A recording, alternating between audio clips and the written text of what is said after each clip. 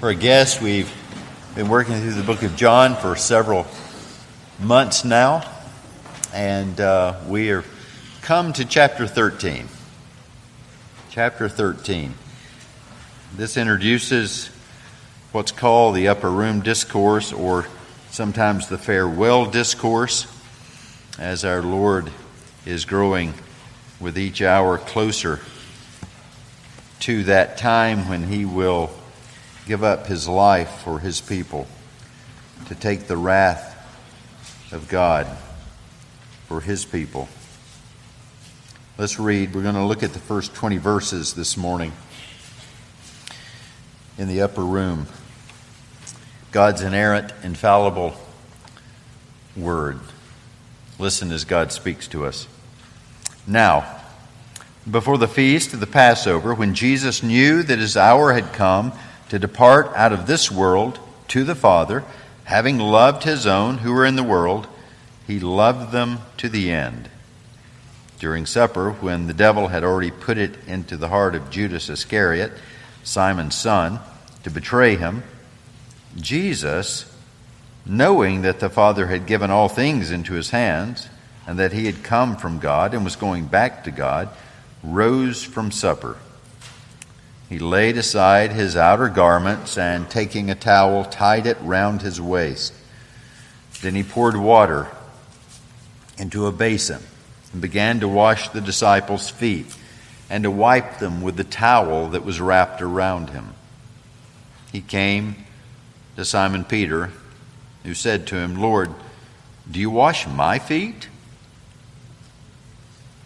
Jesus answered him, "What I am doing you do not understand now, but afterwards you will understand." Peter said to him, "You shall never wash my feet." Jesus answered, If I do not wash you, you have no share with me." Simon Peter said to him, "Lord, not my feet only, but also my hands and my head."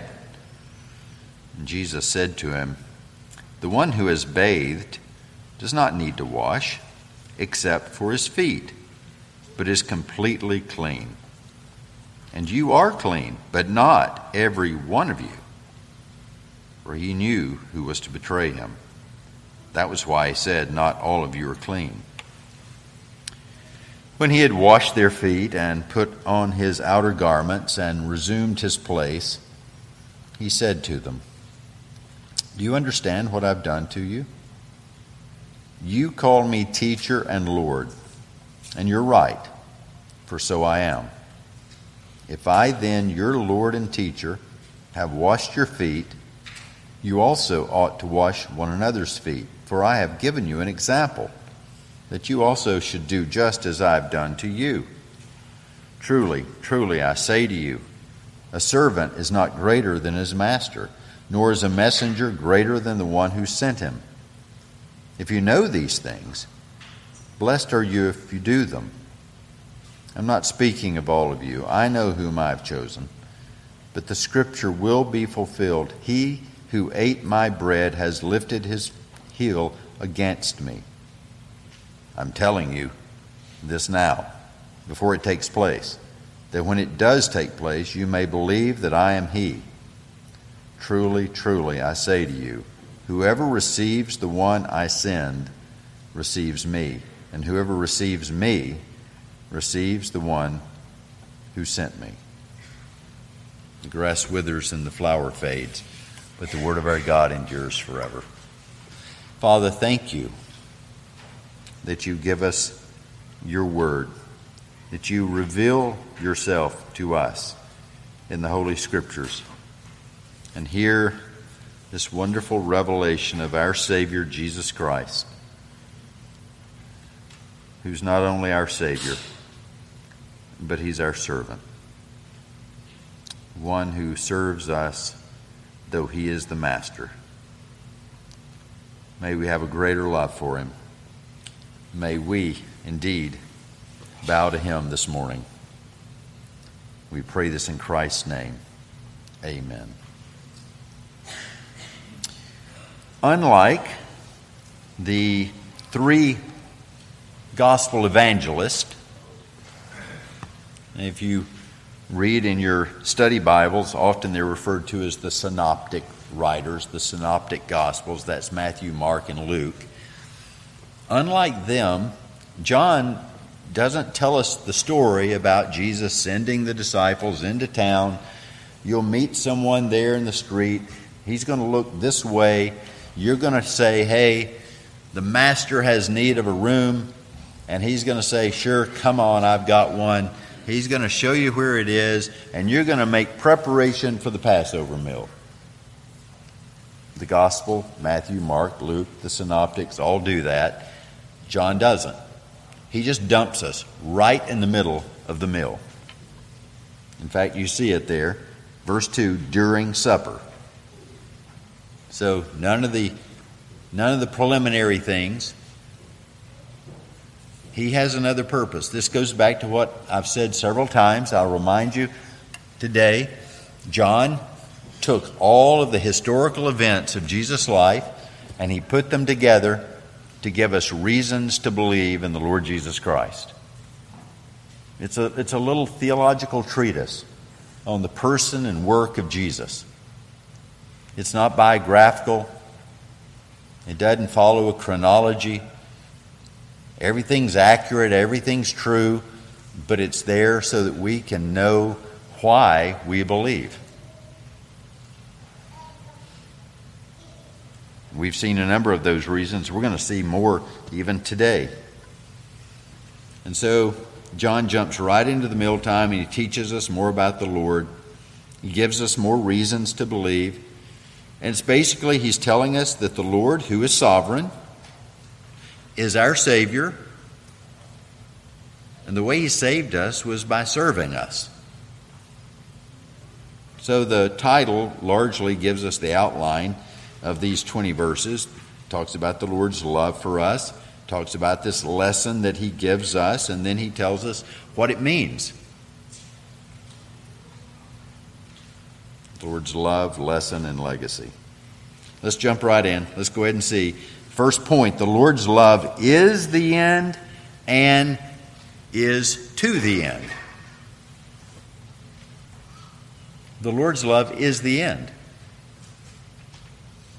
But it's also to the end. First thing, he had perfect knowledge concerning his destiny. You see it right there. It's wrapped up in the first verse. When Jesus knew that his hour had come to depart out of the world to the Father. If you're looking at the original, it becomes quite clear this is something that he knew past. It was presently real to him, and he knew it would come to pass. There was no doubt about it. His perfect knowledge. You know, it's so easy for us to forget sometimes, isn't it? Because he took on flesh and he was a man. It's easy for us to forget that he was never just a man. He was always the God-man. From the point of his conception, he was the God-man. He never ceased being God. We've even seen his glory revealed. There was at one point a heresy that broke into the church that Jesus emptied himself, taking the Philippians 2 verbiage, he emptied himself. That means he ceased being God. Oh no, then he can't save you if he ceased being God, because only God can save sinners. But we can't understand this. This is too, we can't understand this. How could he be God and man? And so people decide, because they can't in their finite, pathetic mind grasp that this man, Jesus Christ, could also be eternal God, then it's not true.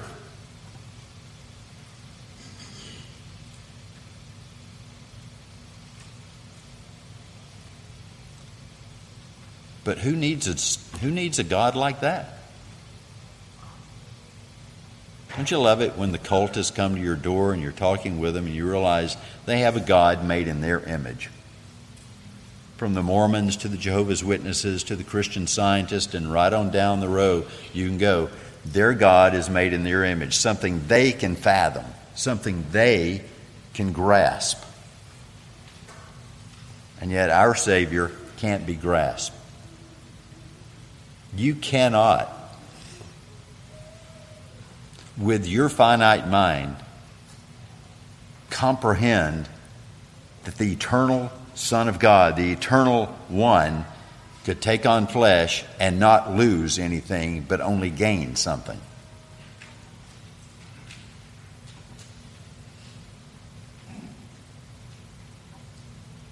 But that's why it's so remarkable. He's God.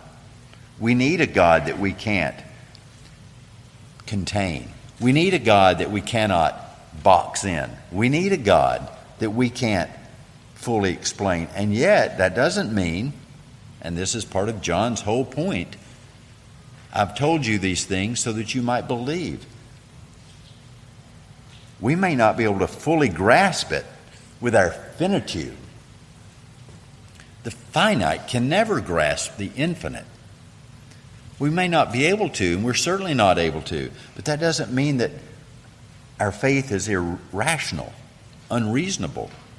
And so John over and over says, even though you can't grasp this fully, here's another good reason to believe it. And this is all about that.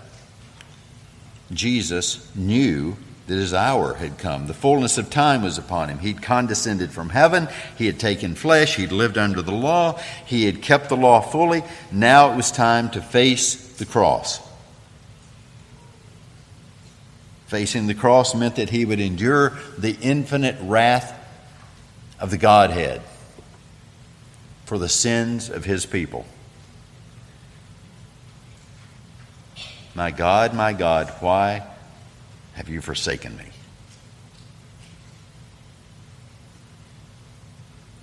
That's what he knew. That's what he was conscious of. And yet he proceeded right on to the cross. The fact that he knew it perfectly and pursued it is a good reason to believe. Second subpoint here. That also meant he was about to return to the Father. We see it right there. Jesus knew that his hour had come to depart out of this world to the Father. So he's going to resume his session on the throne with the Father. Revelation 3:21 tells us, the one who conquers, I will grant him to sit. This is Jesus speaking in Revelation 3. Jesus speaking to his people, the church, and he says, the one who conquers, I will grant him to sit with me on my throne, as I also conquered and sat down with my Father on his throne. Jesus is the Almighty, the All-Knowing, the All-Present, and he's seated on the throne with the Father. And he says that he's about to go back to the Father. The fact that he, as Paul says in Ephesians 4, we've just seen this recently in Sunday series with Pastor Sean, the one who ascended, what does that mean but that he descended? So now he's in his descended state. He has descended to this earth, but he's going to ascend again. And when he does, he's going to give gifts to his church. And he has done that. He says here, I'm going to ascend again. And we already know, 2,000 plus years later, that everything he promised his church that he would do upon his ascension, he has done and is doing. That's a good reason to believe.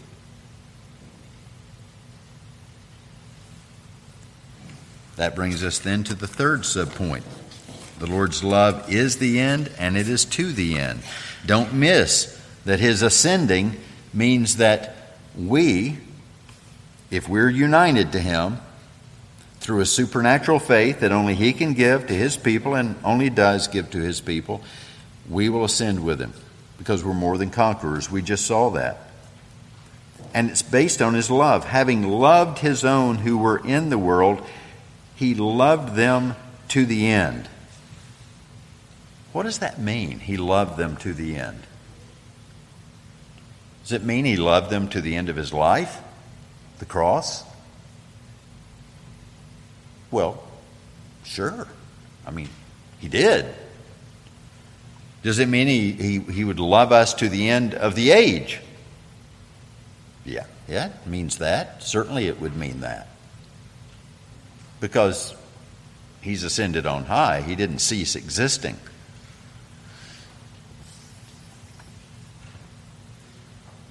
Does it mean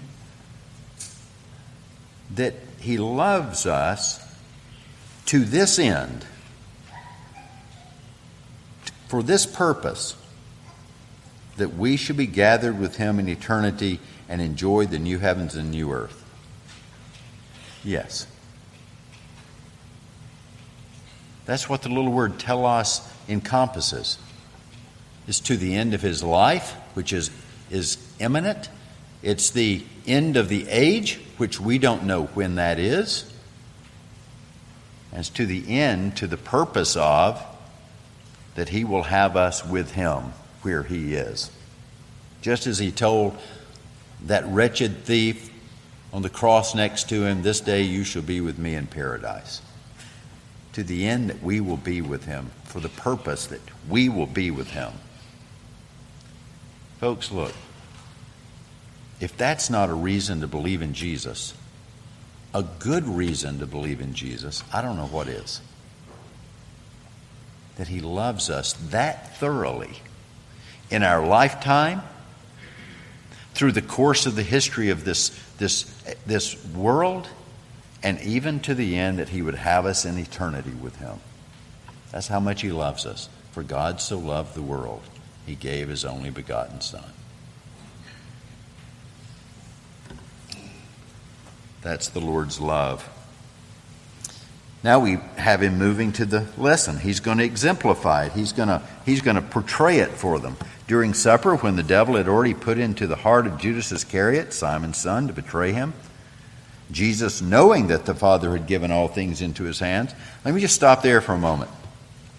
First of all, the devil had already moved to carry out this great heinous act against the Son of God, and he'd already laid claim to the one that would be part to it, and that's Judas. I'm going to say a little bit something about that in a moment, but just think about that for a moment. That should be frightening. That should be frightening to anyone to think about that. At the most, it should be sobering.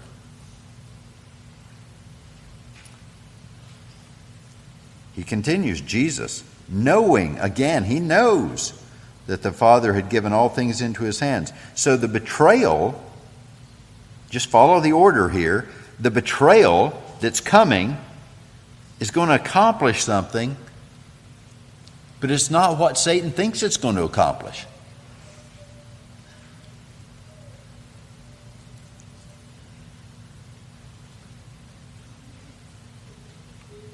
All things are going to be placed in the hands of the Son.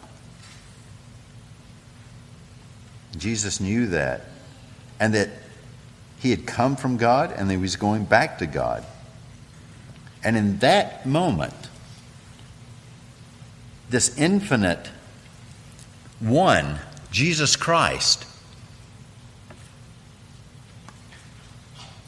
moves from around the table where they were reclining,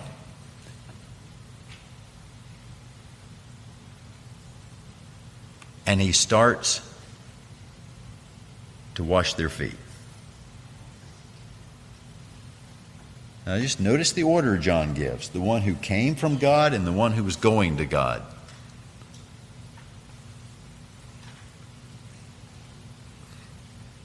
John's writing under the inspiration of the Holy Spirit. Nothing is incidental. Nothing is unimportant.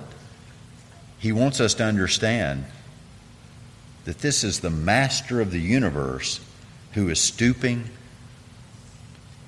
as if he hadn't already stooped Just the condescension coming from heaven, coming into this corrupt world, was a stooping unparalleled.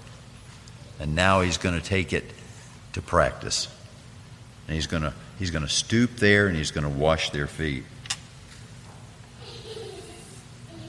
One commentator hits it right on the head. He says this washing, it foreshadows the cross itself. The voluntary humility of the Lord cleanses his loved ones and gives to them an example of selfless service which they must follow. You see the 2 points there? Wrapped up in this selflessness, this humility, this humble action of our Lord Jesus Christ is our salvation. But it's also an example for us, and we're going to get to that in a moment. Jesus is going to say, that's why I did this. Don't be sacramentalizing this thing, Jesus says.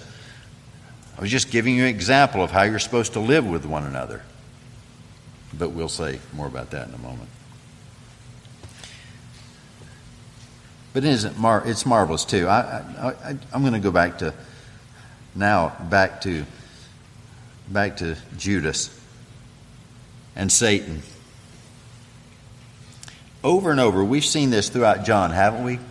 Time and again, that those wicked men sought to have Jesus to kill him.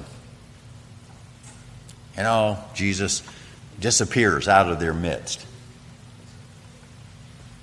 He goes and he stays away from them. He knows what's in their heart, so he doesn't let them have the occasion to take him to the cross.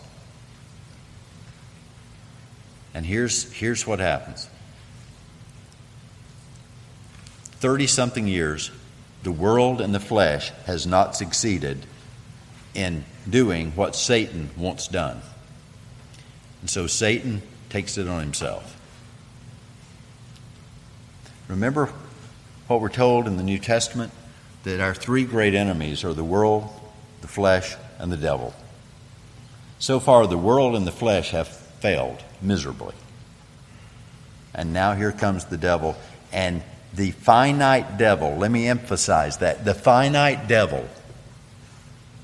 You do know the devil is finite.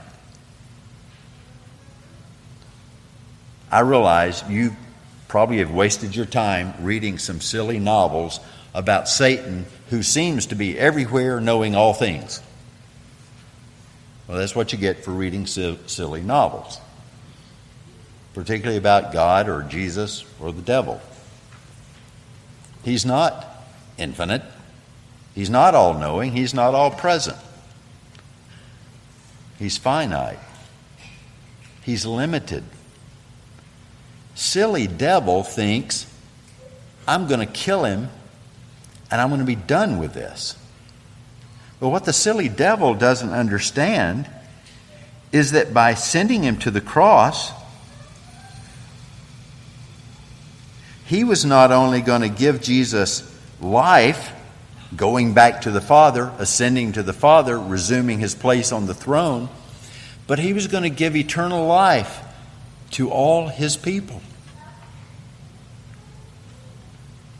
Satan thought killing would be the end, and God said killing will be the beginning. Putting him to death means life. It doesn't mean death.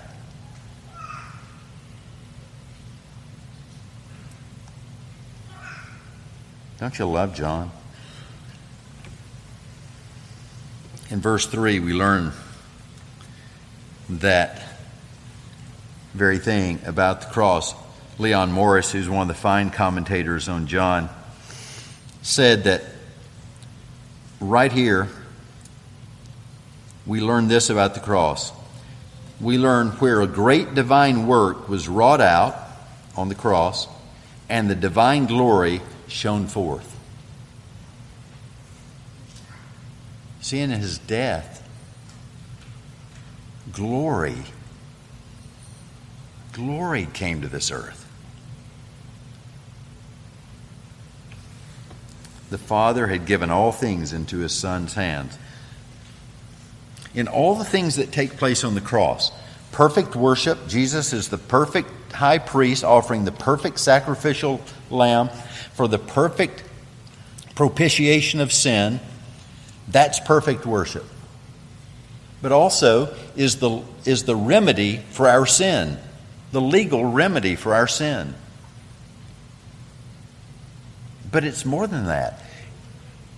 On the cross is where the Father put everything in Christ's hands. He earned it all. It was all His. He rose the victor, possessing everything, because He'd been appointed for that very thing.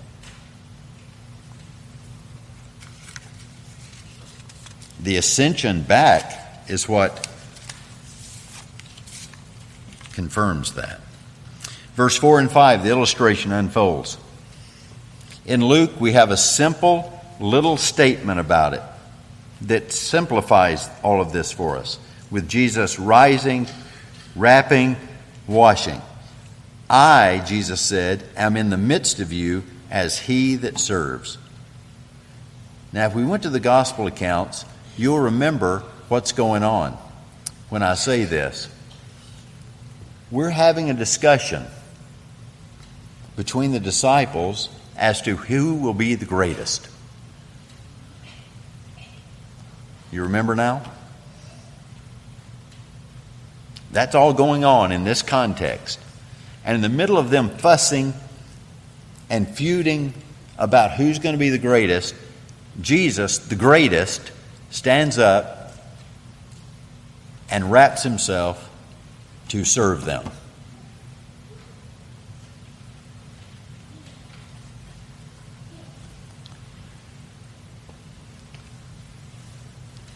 Verses 6 and 7. He came to Simon. Lord, do you wash my feet? Jesus said, what I'm doing you do not understand. That's an understatement. Did Peter ever get it right the first time or second time or third time? We'll just go to the 3 times the rooster crowed.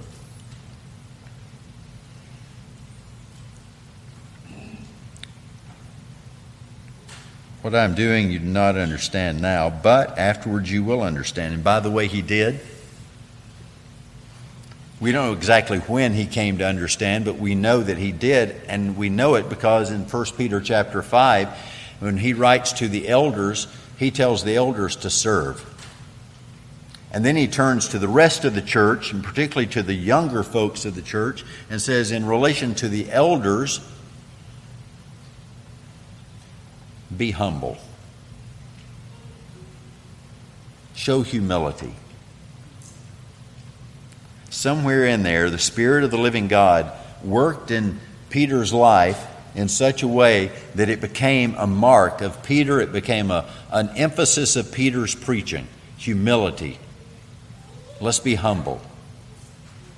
If you back up a couple of chapters, you see it, even though the word's not used, you see it conceptually when he says how we're supposed to go and speak the truth and love to other people. He says, with gentleness and respect. Not proud and haughtily, but gentleness and respect. So what he had little of,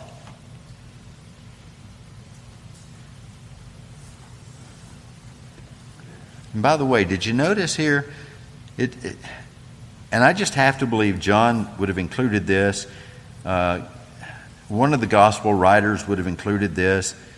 Peter said, you'll never wash my feet. Jesus said, if I do not wash you, you have no share with me. Peter doesn't dare say, well, let me wash your feet. He says, okay, just wash me all then.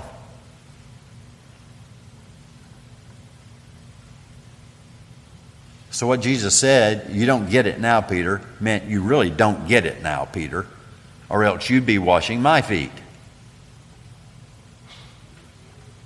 But Jesus lovingly stooped and washed his feet. But not before he gives him some instruction. He says,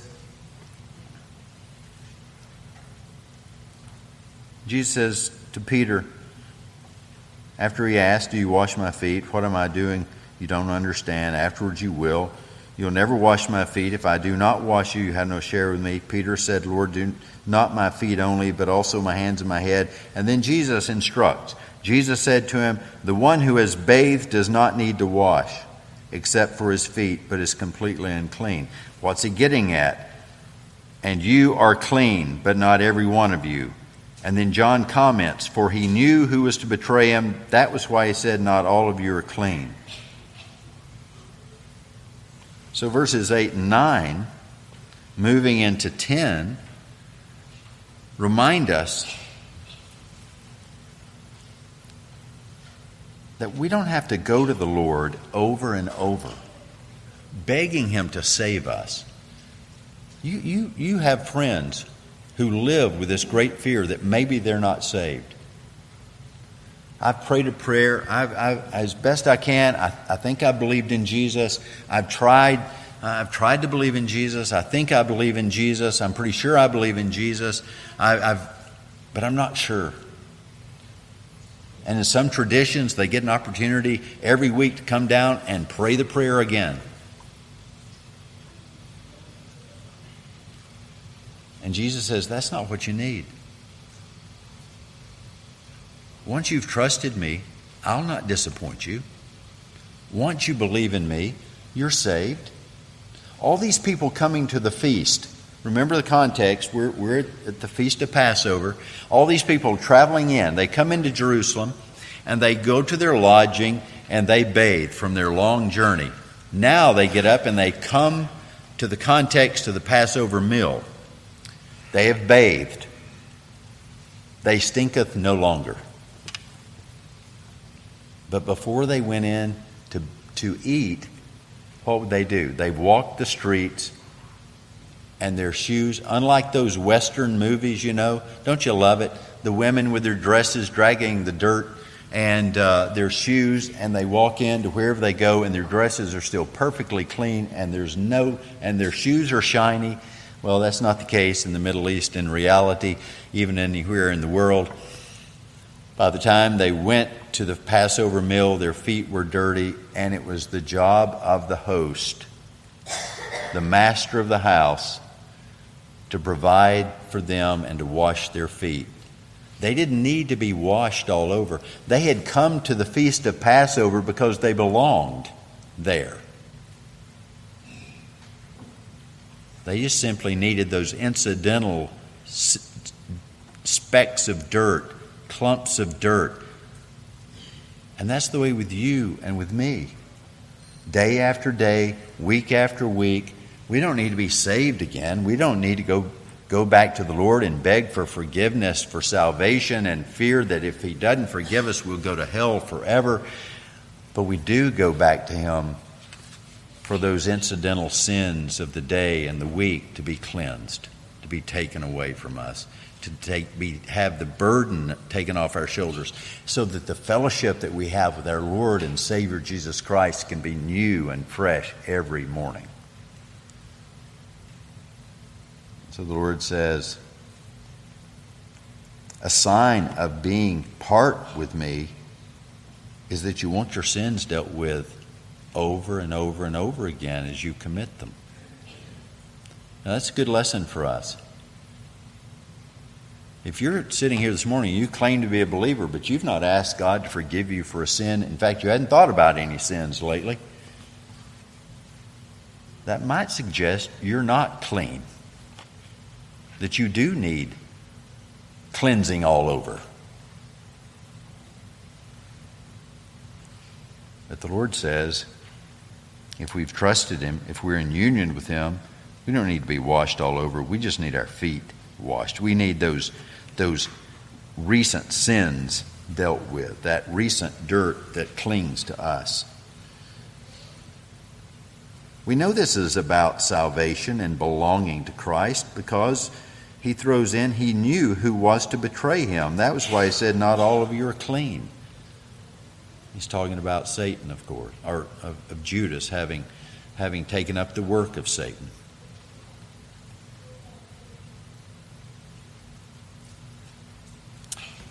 One last point. I hate to short shrift this, but time doesn't allow. Verses 10 through 20. He explains what this is all about. When he had washed their feet and put on his outer garments, resumed his place, do you understand what I've done to you? You call me teacher. In other words, you've acknowledged I'm Lord. You've acknowledged I'm over you. I'm the one that you respect. I'm the one that has the words of life for you.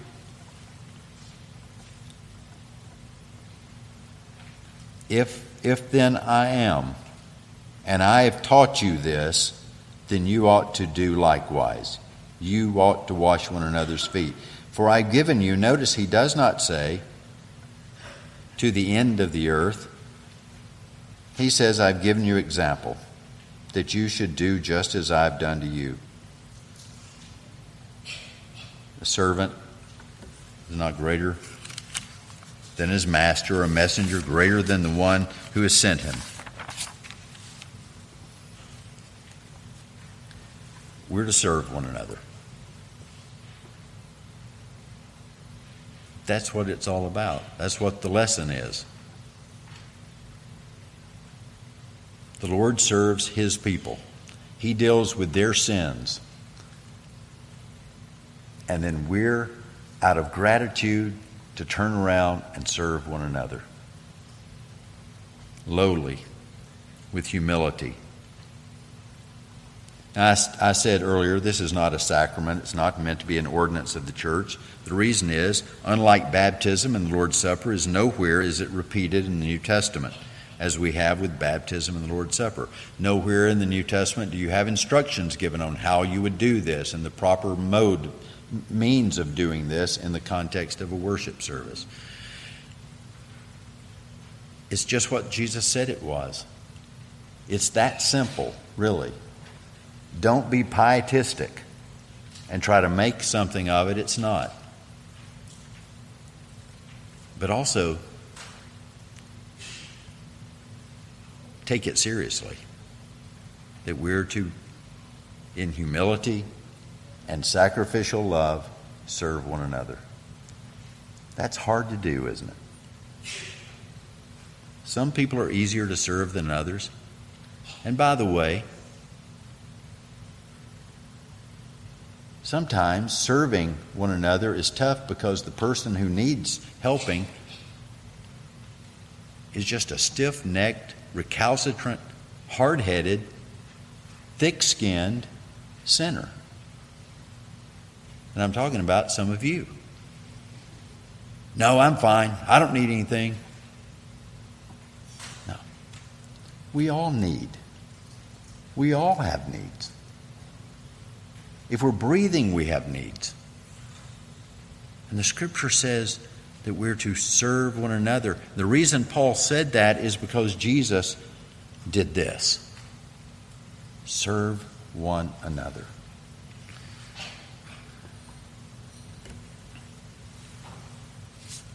If the Lord came to save and to serve, we ought to serve and tell others of his saving. That should be our aim going out the door today. Father, thank you.